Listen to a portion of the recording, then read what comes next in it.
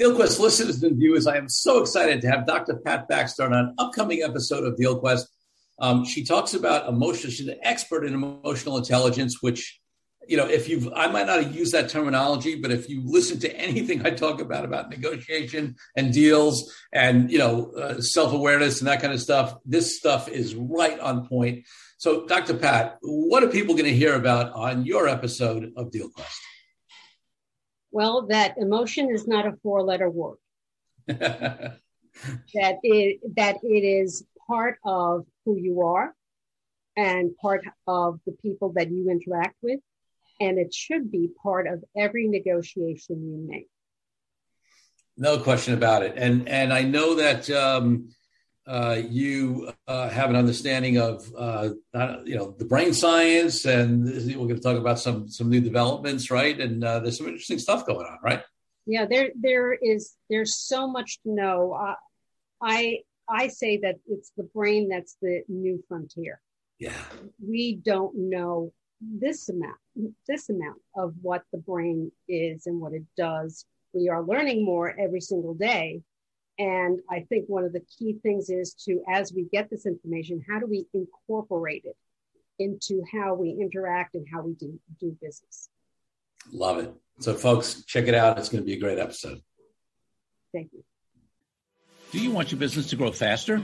Are you open to new and out-of-the-box ways to drive revenues and increase value? How do you imagine the most successful entrepreneurs and business leaders double, triple, or expand their businesses tenfold or more? The answer is Deals.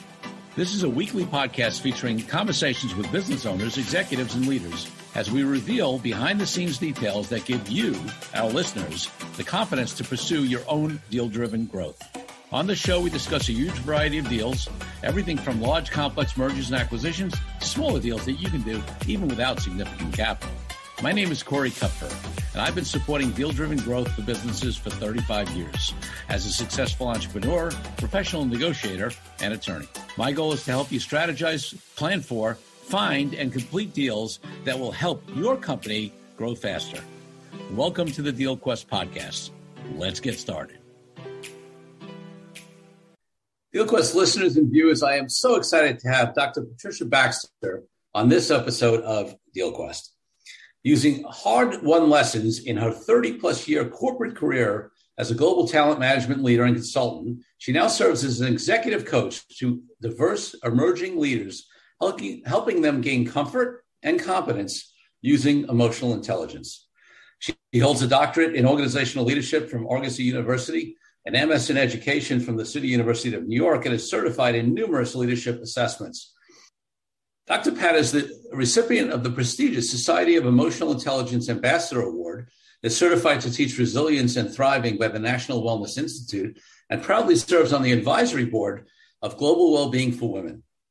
Dr. Pat contributed her work to the Professional Women's Network 2017 anthology and recently published Power Women Called to Lead in 2021. She has authored 2 books, Cool Change, Turning Emotions into Leadership Strengths in 2015, and 101 Ways to Grow a Resilient and Awesome Team in 2018, now in its second printing. I am so excited to have Dr. Pat on the show. Welcome. Thank you. I'm thrilled to be with you again.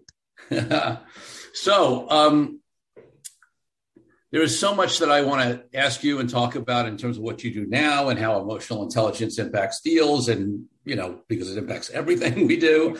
But before we go there, I want to take you back to when you were growing up as a little girl, maybe 8, 10, 12 years old. What is it that you wanted to do, wanted to be? I would think a coach on emotional intelligence probably wasn't it at that age, but maybe I'm wrong. You tell me. Well, the first thing that comes to my mind is I wanted to be rich. So we'll start with that. Okay. No, it's the furthest thing.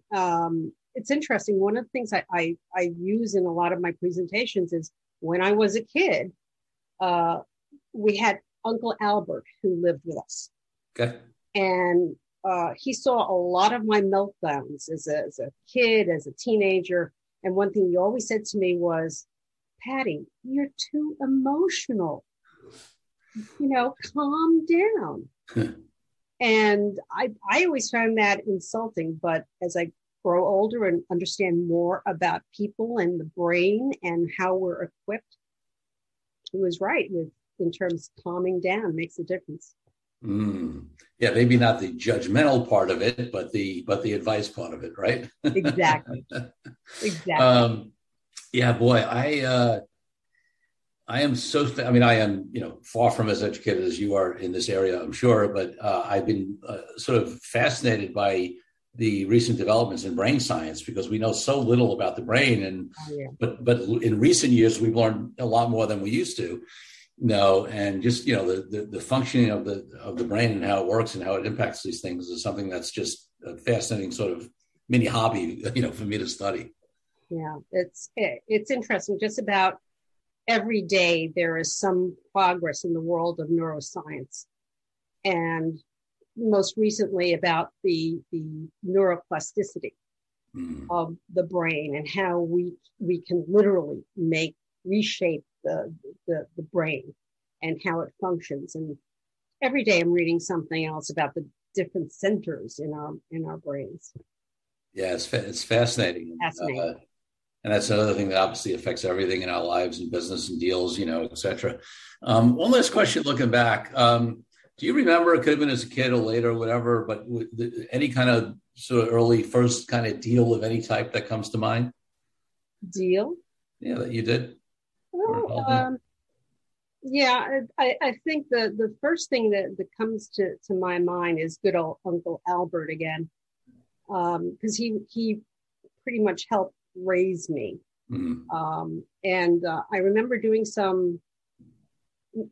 I remember as a kid doing a lot of things that I really didn't want to do in terms of helping, cleaning, picking up after myself. But I realized that was a tool to get to what I needed. And it made Uncle Albert feel better when I cleaned up my room. It made my mom and dad, they were working 2 or 3 jobs. Wow. Yeah. So that was something I learned early on, to be helpful as opposed to making things more, I don't know, the word that came to my mind was dramatic. So you recognized there was some sort of implicit trade-off or deal in handling the stuff they wanted you to handle because you got something out of that. Exactly. Yeah. Exactly. Even as a kid, you realize that. Yeah. That's great. And it's interesting because one of the things that fascinates me, and I ask a lot of my guests, in various ways, is, and it sort of relates to what you do generally, is always like, what has somebody get the mindset of a deal maker, right? And I believe anything we do in life starts with mindset, right? Yep. Whether it's being in a healthy, partner relationship, right? If you don't have the right mindset, whether it's about yourself or it's about relationships, or it's about other people, that's not going to work. If you don't see yourself as successful, you're probably not going to be successful. If you don't see yourself as a deal maker, you're not going to do deals. So I'm curious with what you do with emotional intelligence, your understanding of all that. What is your, because I think even that example from when you were younger is a mini example of having something shift in the mindset. Say, if I do this, then this is going to happen, right? That's an understanding that has the mindset start to shift. I think it also has a lot to do with not knowing what the other party is most interested in. Yes. And sometimes even when I'm making different kinds of deals, I start to use the language of the other person. I seem to get through a lot easier as long as I understand what is meant by that term. Yeah, that's interesting, right? Because, you're able to get, you said 2 things and they're related, right? One is understanding the other person and then starting to use their language. And what starting to use their language does is it has them feel heard, right? Mm-hmm. And it has you speaking in a way that they can understand, of course, because it's their language. So it's a deep understanding of, and with a smart strategy applied, to it. Yeah. Listening has everything to do with it. Yeah. I mean, what I call deep listening, and watching expressions and body language, and just that it's a whole package as far as I'm concerned. And it's about, managing yourself, being aware about what you're saying and doing and what you look like, and also keeping your eye on the other person and seeing if they give you any clues. So let's break each of those down, because, I talk about this in negotiating. I talk about it in deal making. Obviously, there is the other party, and there's that understanding of the other party and doing your external due diligence and, understanding where they're coming from, what they want. And then, there's getting clear on what you want.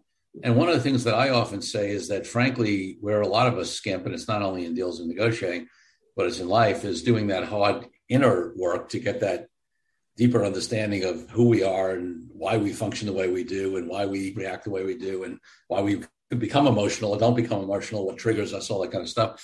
So I know it's a pretty open-ended question, but I purposely want it to be open-ended because of your deep understanding of emotional intelligence.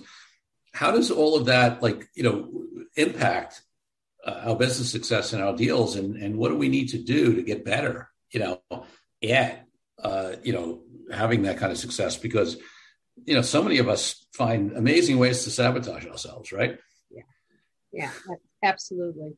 In the world of emotional intelligence, there are three aspects that I think are mission critical. Self-awareness.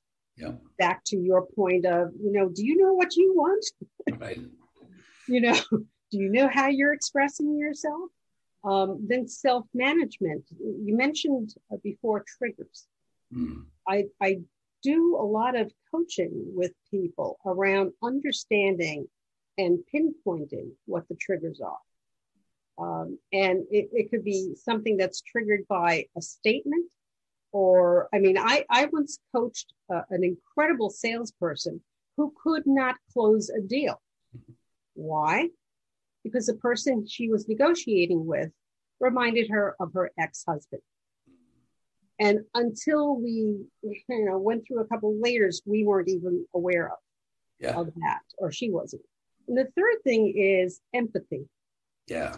There's been a lot of work around empathy in terms of how it opens the door to really understanding the other person and ourselves. When you say to people, I've been where you are, that's a connection, wouldn't you say? That really it allows us to express ourselves be vulnerable as well. So, because that makes you human. So I know that, again, I'm asking broad questions because I think this is a fascinating area and I don't want to limit the conversation, at least to start with, but how often, listen, I've been practicing law for 30 years, right? So I'm in all kinds of negotiations and deals for 35 years now. And, of course, and I deal with a lot of entrepreneurs and executives and business owners. And, right. And I see very often it's, the deal's not dying because somebody wants to, pay X and somebody wants to pay 90% of X most times, although that happens sometimes.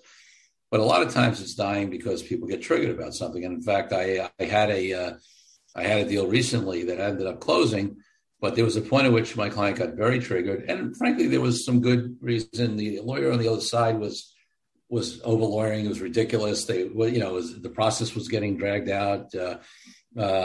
He was frustrated, and he told me to kill the deal. And I said, okay, I understand what you want. And then I didn't do anything for 2 hours and let him calm down. And then I said, hey, let's talk. And I had a conversation with him and said, listen, this is a good deal. I know the reasons you want to get it done. I understand why you're upset. And I think we can, move this forward. And he did. And now they closed the deal and they're thrilled, right? But it's, that deal could have died in that moment, right? Not because it was a bad deal, not because of whatever, but because of the way this lawyer was, handling certain stuff and whatever, my client got triggered. how aware do you think the average person is? And this is my broad question to start with. How aware do you think the average person is about what triggers them and what really guides their behavior, right? Because there's so much more science nowadays to say that, at least what I've read, that the majority of a lot of what we do, we think we're making conscious choices, right, around it, but we're just not. Right. One of the things about trigger, and I wrote a whole chapter in one of my books about it. Triggers come from the most unexpected things, like the salesperson who saw her ex-husband, across the table. That'll trigger you, Sure. And one of the things that I don't know whether most of us know, but when we're triggered, we're actually dealing with a chemical reaction in the brain. Yeah. And it's that whole fight or flight. We are programmed so deeply with that it comes up in a lot of things. And until you're aware of what might be a trigger in a conversation, and even then, you're not sure what it is. But once you realize you're feeling slightly maybe a lot out of control, there's a chemical reaction that's taken place. And Yes. You did a very wise thing to tell the other side, let's come back in a couple of hours. Truthfully, it's something that I have used more times than I care to admit. It is, making sure, and I have done this. One of the strategies that's used in terms of managing a trigger is getting yourself out of the environment that the trigger occurred. Yeah. And so you don't have the visual stimulus continuing to hit you. I actually I was working with a client in the Wall Street area, and I saw things were not going well. So I decided to tell them it was a little fib, not much, that I had bad sushi at lunch. And I really wasn't feeling well. And I got up and, nobody stopped me. I haven't used that very often, but, it's a way to pull yourself from being brought in more. Yeah. That makes sense? Yeah, 100%. And it's something that I talk about. I have 3 core principles that I talk about in my negotiating book. And the first one is clarity. We talked about that, self-awareness, that knowledge. The second one is detachment, the ability not to get attached to an outcome or an issue, and the third one is maintaining your equilibrium. And one of the things I talk about is if, you may come in clear and think you're detached, but then you get triggered, something happens in the negotiation, somebody says something and your equilibrium gets thrown off. And, it is one of the several, tools that I give people is to say, just take a break, right? Separate from the environment, take a breath, go for a walk, call lunch, tell them whatever, you got to go to the bathroom, whatever it is, So what are some of the other things that people can do to either deal with triggers or even be more aware? Like sometimes people who have done less work even have trouble knowing that they're really being, triggered, right? Like even understanding. So what is the work people need to do to improve on that? Well, one of the things I recommend to clients is being aware of your body. Mm-hmm. I mean, is your leg going up and down? Are your hands clamming? Do you have the sweat coming out of your ears? Whatever, you will get physical clues that you are getting triggered, and that it's just something to be aware of. And sometimes just, talking it up. As a matter of fact, some clients, I have them journal about when they are triggered. Yeah. So they write out exactly what they were feeling, how sweaty were their palms, how much chocolate did they eat? Yep. All those kinds of things. And that's another thing too. Sugar. Yep. Turn the dial up. So, having that self-awareness And then going into the self-management of it, not feeding yourself with a lot of sugar before you're going into a negotiation or even a discussion or even a feedback on performance. Yeah. All those are volatile. So sugar doesn't help. Yeah, I hear that. So it's interesting. I want to sort of examine the flip side of something, and let me know your thoughts. So I think the easy thing to think about is if you're not in connection with the emotional intelligence, you get triggered. It's easy to blow a deal, a negotiation, a business opportunity, whatever it is, a relationship, you name it, because of your reactiveness, right? To getting triggered. But I want to look at, that's the easy one to see. I want to look at it on the other side, because one of the things that I talk about in the negotiations I do in deal making, and I'm wondering how it relates more in the brain science and the emotional intelligence side, is there is sometimes actually people end up not blowing a deal, but actually doing a bad deal because they have certain triggers that maybe they want to avoid confrontation. Maybe they are in a place of desperation or scarcity. There's all these things that come up for people that are not those kind of triggers that say, to hell with you, I'm out of here, but they're actually trigger people to do things they shouldn't do. Don't we get the same clues, though? Don't we get the same kind of clues? The sweaty palms, I think so. Your voice begins to quiver, or with me, sometimes I become very robot-like. Right. That's a clue. That's a clue, and just paying attention to that, I think helps. But more than anything, I believe, that what is that old adage, 10% about awareness, don't remember what it is. Preparation and awareness. Oh, yeah. Yes. Yeah. So when you're working with folks, is it like, what triggers people to come to you? Is it a particular situation often that has, that goes bad or whatever, that has them say, I got to do something about this? Is it general dissatisfaction? Is it not, achieving what they want in life? Like, what triggers people to use a different, what causes people to say, hey, I should go speak to Dr. Pat?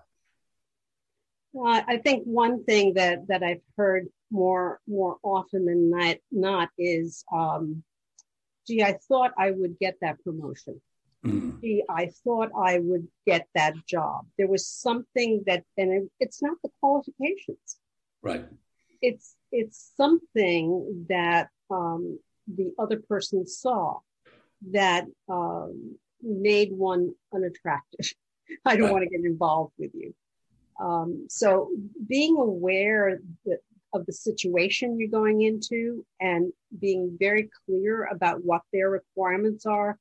And sometimes there's an opportunity I think people should do research on whoever or whatever they're going to be looking at, right? 100%. Yeah. So, it's interesting to me. I mean, it's, I deal with this because obviously when people come to me as clients, they're wherever they're at. We're all only where we're at in a given situation, right? Mm-hmm. So, for me, it's sort of a twofold. There's I'm somebody who's committed to do a lot of personal business growth over my life and taking courses and reading and understanding the brain, all that kind of stuff. And I think that's a life's work for me. And I think it's a big part of, honestly, what's had me be successful. Right. And then there's the in the moment stuff, right? And the thing is that, for me, I can tell people who've done work on themselves by the way it doesn't mean they may not get triggered in the moment or have something come up in the moment, but I can more often tell by the way they deal with that or recover from it or how long it lasts or how deep they go as to how much work they've done, in the long term on themselves. Is that your experience as well? Yeah, it is. People who find themselves kind of in this endless loop of failing, of not getting what they want. I hope they realize by the time they get, the reason they want to come to me is they are aware there's something not connecting. Yeah. And it's time to hold up the mirror and take a look at what you're doing, because any deal is, half and half. Yeah. Yeah. Yeah. Does that make sense? Yeah. Because I mean, so many times, I've done a ton of work on myself and I'm not done. Right. 100%. Me too. Yeah. And it's interesting to me. I mean, I guess, sharing a little bit about my journey is that, and I was sort of prefaced it is that, I think there's a combination. With all the work that I've done, I think I get triggered less often. Right. Or, but I also, recover better, right? Like, because I say less often, but it's not like I never get triggered. It's not like I never get hung up. It's not like I never get into some place of, I'm a pretty positive person overall, but not like I don't get negative at times or whatever it is, Right. But the tools I have help me get out of it more quickly, right? And recover from it and recognize it, more quickly. Because that's the other thing I find, like, especially when I was younger, like it would take me longer to even realize that I was not in a good place, even to recognize that, because it's easy for us to fool ourselves, right? Absolutely. I got to ask you a question then. You talk Sure. about tools. What's your go-to tool to get you remotivated or refocused? I guess I would say I would answer that in two ways, in two contexts. One is in the short term, right? In the moment kind of thing, right? I would say it's my breath. I mean, like I have, like I go to my breath, right? I've been, I've been trained. I do some meditation. I'm not a regular meditator, but I've done various, training in that and breath work and whatever. And to me, that connection to breath and that even reminder to breathe, right? Because normally if I'm in a state where I'm not in the right place, I'm actually not breathing or not breathing, in the right way. So I would say in the short term, it's that. On sort of a bigger picture, and I've had examples in my life, and I talk about one of them in the negotiating book, where like if I'm in a challenging time in life, for me, my go-to is to get away out of the environment, right? And get reconnected to vision, go away for a weekend, go somewhere and just reconnect. I have all these methodologies, vision boards, 5-3-1 thing that I teach people to do. So that's sort of the bigger thing. In the moment, it's breath for me. It's interesting. In my first book, Cool Change, I when I worked in Wall Street institutions, it was more than tense. It was a whole test of my being. Yes. And especially being a female. Yeah. In some of the departments I worked in. Yes. And I write in the book about when I used to commute home on the train up to Westchester, I would drink. Right. Those kinds of habits are crutches. Yeah. Crutches. And they should be telling us something. And that's where self-awareness comes in. And sometimes, frankly, that's when a friend comes in. Yeah. And makes you aware of what's happening and frankly, that you have a lot of control over it. Yes. And maybe you need some help, but just be aware of it and understand how those kinds of stimulus alter everything in you, your understanding, your willingness to work and cooperate. So that's those kinds of things. And I know there are many people in their autobiographies who talk about that. Yeah. Yeah. I mean, I think, I don't know a successful person and I'm a big reader of especially autobiographies. I like when people write themselves, especially when if it's not some ghost written kind of, right. The surface thing, if it's real, because, usually, pretty much nobody has a straight line, to the top. There's been ups and downs. There's been bumps and bruises. There's been lessons. There's been mistakes.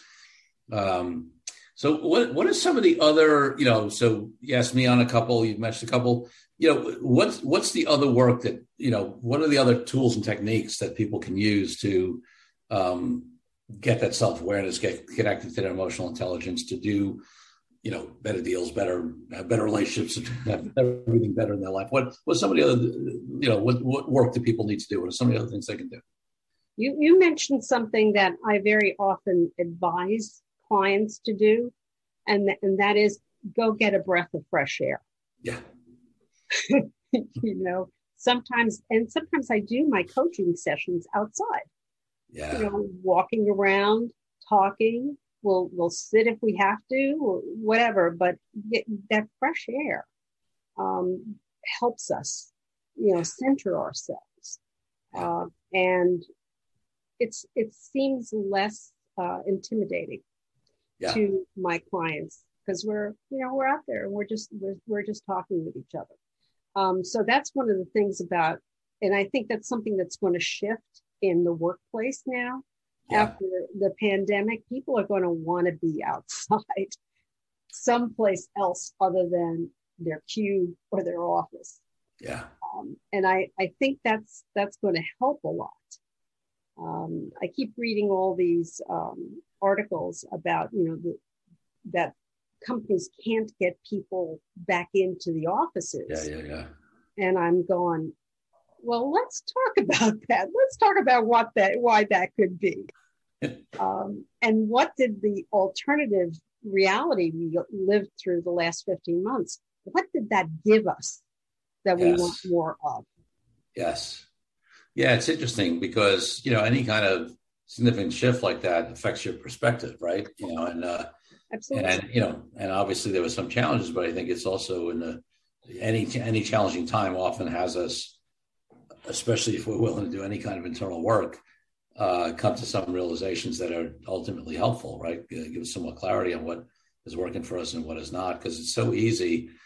There's a book I read some years ago that I thought was good. I think it's called The Power of Habit, but, talking about brain science, right? There's so much we do by rote, by habit, without even thinking about it, right? And there's from a brain function point of view, that's actually crucial, because you can't, you have to be able to do certain things on autopilot, or else you'd be right. I mean, the brain can only do right. So it's a good adaptability thing as human beings that we have that, but it also gets us into these situations where so much of our lives are often just what they are, right? And they're run by habit. And sometimes it takes one of these, whether it's personal life events or societal global events, pandemic, whatever, to have us, break out of that and at least take a step back and reevaluate it, right? And I've actually had 2 or 3 clients contact me during this. It's not a hiatus; it's a shift. Yes. And wanting to go a little deeper into the work that we had done, and all my clients, we start with an assessment. Whether it be a Berkman or an EQI, we start with an assessment, that baseline. And people have gone back to that, and they've read through it and they see the connection between why something's working for them now that didn't work for them before. That is just, talk about self-work, staying aware around, who you are now. It makes such a difference in the quality of your life, and accepting the changes that have happened, whether forced upon you or you made them. Yeah. It makes so much sense for them to review and say, yeah, that worked for me. That doesn't work for me anymore. Yeah. And I think, you want to talk about, for me, one of the differences between people who are successful and happy and, truly successful. For me, success doesn't mean necessarily a lot of money, although I'm not one who, I think abundance is part of success. If you're truly successful, I'm not, but it's only one piece. But for me, it's really, there are people who have the same or similar stimulus. And in this case, the pandemic's a great example of where, yes, I'm not saying we're all affected the same way, but there were a lot of similar inputs that we all dealt with, and you see how people deal with it very differently, right? And whether the people who successfully pivoted in their businesses, whether the ones who used it to become more resilient, or the other way, and it's it's a great test. My wife, has called this pandemic the sacred pause, and even just that reframing of it, absolutely, in my mind, says a lot, right, about my wife's approach, right? Some people, this is, and again, I want to make clear to the audience, I'm not minimizing the impact. I know people whose parents have passed away, who's major, so I'm not minimizing that. But if you study folks, people's attitudes, people's level of success, things like that, are not correlated to what happens to them. It's correlated to their reaction to what happens to them. Covey said, in between stimulus and response is choice. That's what makes us different than human beings. And that's a fundamental belief I have in life. We don't control our circumstances, but we do control our relationship. That's right. To them. So for me, this pandemic has been a big, example of that. It sounds like you've seen the same, sort of feel the same way. Yeah. Yeah. It's really interesting when, as I said, I get a former client who, rings me up and, and says, I want to kind of revisit some things that we talked about years ago or a year ago. And for them to have this, it's an assessment of a marker, if you will, in their lives. It becomes a good platform from which either to jump off of or dig into. Yeah. Let's take a break from the show for a minute so I can invite you to a new way to determine your deal readiness.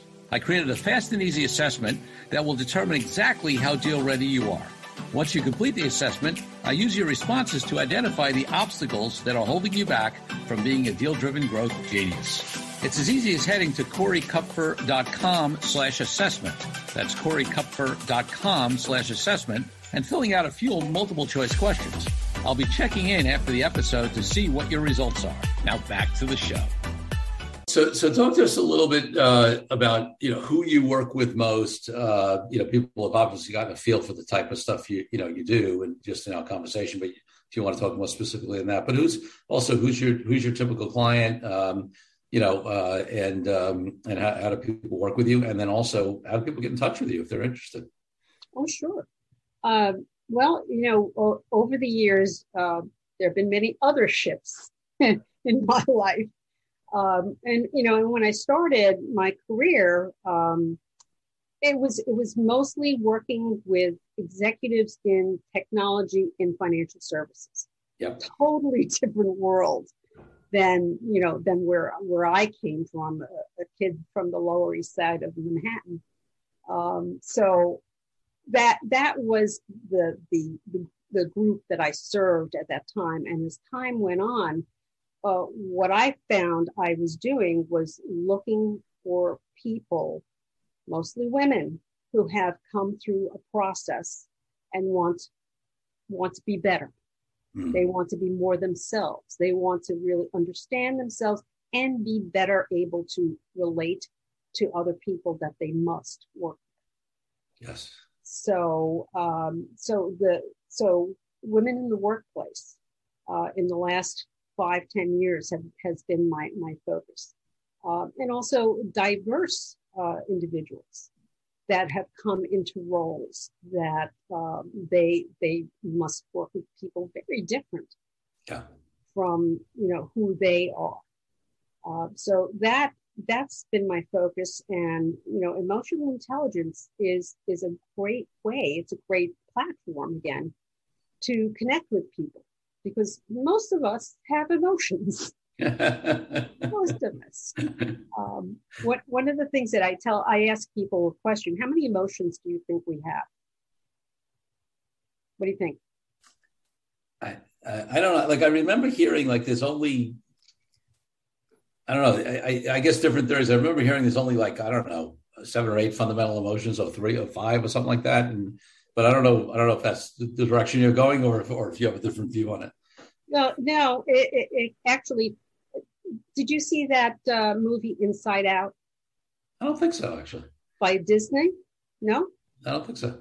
It's worth taking, a few minutes to go through, because it's about emotions. Okay.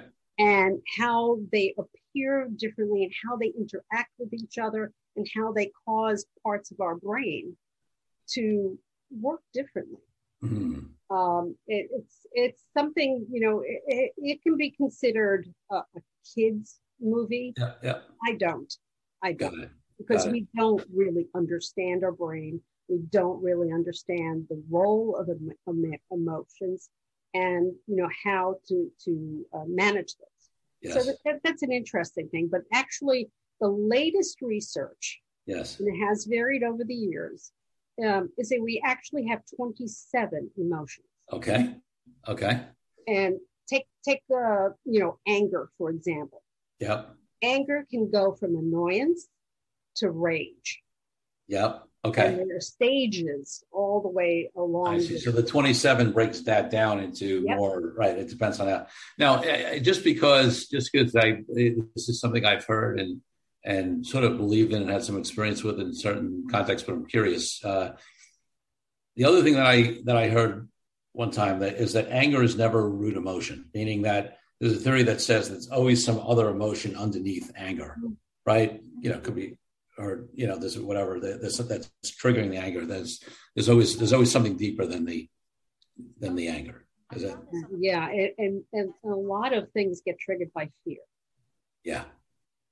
And everything from fear of not being enough to a fear of failing, fear of disappointing people, and that can come out in many different ways.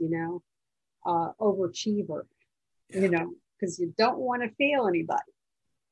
And getting in touch with, and it's not so much the, psychology, but it's just getting in touch with that could potentially be why you're feeling and doing certain things that are not leading you to the kind of outcome that you want. And yet again, self-awareness, self-management.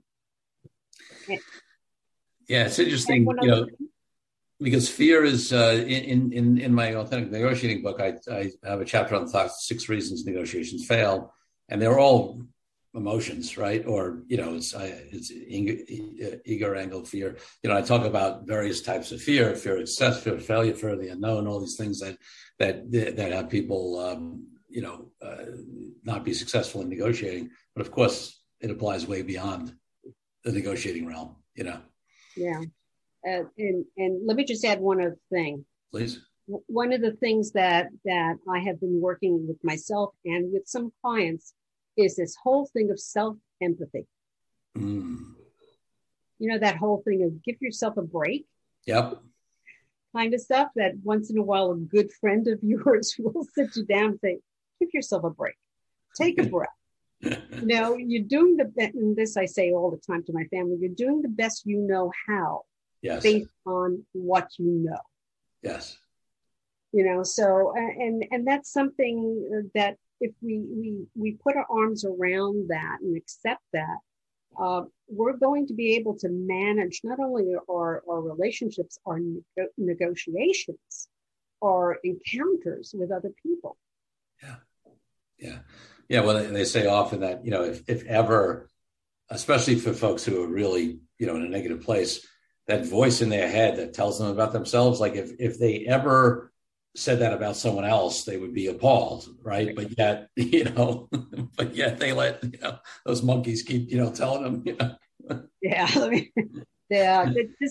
It's just simply, I have it pasted into one of my journals, self-empathy, caring for yourself. And that's one of the reasons I'm doing so much work in the world of resilience and thriving, because self-care matters.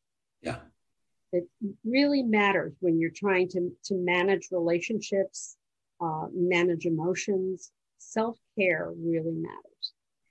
No question. And listen, I think, I talk about that in Deals and Negotiating as well. I mean, it's, as business leaders, as executives, as entrepreneurs, we're in such a culture where it's about drive, achieve, do more, et cetera. Mm. And also, especially us entrepreneurs, feel like we can shoot from the hip and we're good on our feet and whatever. And, so, it's almost a badge of honor sometimes, oh yeah, I only had 3 hours sleep last night and I just whatever. And, I've seen that lack of self-care blow up so many deals and relationships because, and listen, I also don't want to, listen, I do a lot of traveling. I'm on planes. I do, trust me, I'm not somebody who's sitting around, but I've gotten so much better at focusing on how I take care of myself because especially as you get older, it gets tougher and it affects you more. And I've seen it, I've seen situations where deals, relationships, negotiations, whatever it is, go sour. And a lot of it is because the person just is exhausted or, just, exactly. Just hasn't been taking care of themselves and they're just not in the right frame of mindset or whatever. So it's such an important point, Pat, it really is. Exactly. It's something that, again, during this 15-month period has really come to a head for myself, my friends, my family. We've lost so many relatives through this. So we have to always remember we need to take care of ourselves so we can manage the aftermath of this. Yeah. So it's really a very interesting world, and we're constantly negotiating. To your point. 100%. And it's interesting because, there's also that piece, and I had the pleasure of had the pleasure of, reading and spending time with some other folks who are really big on, on negotiating. And there's been a movement of, William Ury, for example, who was one of the co-authors of Getting to Yes, one of the classic negotiating books. He wrote a more recent book a couple of years ago called Getting to Yes with Yourself. And it was more of this conversation about, he felt that the one thing that was missing from the classic Getting to Yes was the negotiation you have with yourself, was that internal work, So that's what his book a few years ago was about. And it definitely aligns, with the work I'm doing and with the conversation that Pat and I are having right now, so. Yeah. So Dr. Pat, what's the best place for people to find out more about you if they want to just see more of your content or potentially work with you or, website, anything you want to give? Well, okay. Well, it's www.patriciabaxter.com, which is my website. My email is pat@patriciabaxter.com. Very, very clever. Right. Easy. And on through those two mediums, you can take a look at how to get in touch with me. I'm also constantly putting on articles and doing YouTubes, etc., sharing what it is I've learned along the way. Some of it not pretty, but learning what have I learned along the way, and I want to share it with everyone. I love that. I usually go straight to my final question, but I'm just called to, can you give us one example of a personal story of, that had you really learn something, for yourself? Okay. So you want that alphabetically?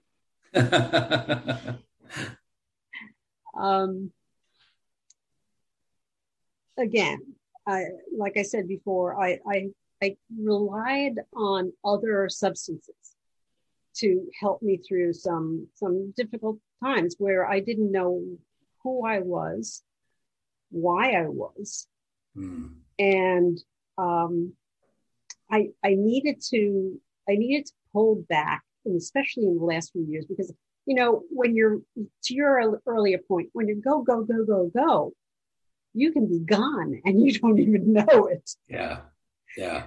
So one of the things that I have simply inserted into my life is I stopped to be with family. I stopped to be with friends. And my husband and I have been scaling back in so many ways. So, I mean, we've gone from a 5,000 square foot house to one that's only 22 square feet. And I mean, some 2,200 square feet. And some people would say, what? That's nice. It really comes with a lot of burden, responsibility, and that energy goes everywhere else except to you, your whoever you're loved with and who you live with, and your family and your community. So that's kind of the stuff I've learned along the way, and I don't take those lessons lightly. Yeah, powerful. Thanks for sharing that. I appreciate you being willing to share that. So my final question is around my highest ideal in life, which is freedom. And for me, that means freedom from oppression for everybody in the world to the reason I'm an entrepreneur and I don't work for somebody, right? The freedom to sort of live my life the way I want it. What does freedom mean to you, and how does it impact your life and business? Freedom means, the first word that comes to me is choice. I have a choice to how I live, who I love, who I work with, and who I don't work with. Yeah. That's been a big one. There had been some deals that the person I worked with or for was poisoned. Yeah. They were poisoned. Yeah. So I've learned to walk away and know that I'll be okay. That's the big one. Love it. Dr. Pat Baxter, thank you for being an amazing guest on the DealQuest podcast. Thank you. Thank you. And take care of yourself, okay? Hey. Thank you for joining me on this episode of DealQuest, where we help you understand how deal-driven growth can be your ticket to freedom. I want to invite you to a unique way to tap into the wisdom and experience of the DealQuest community. Join the DealQuest Deal Den Zoom calls, a free monthly 90-minute mastermind.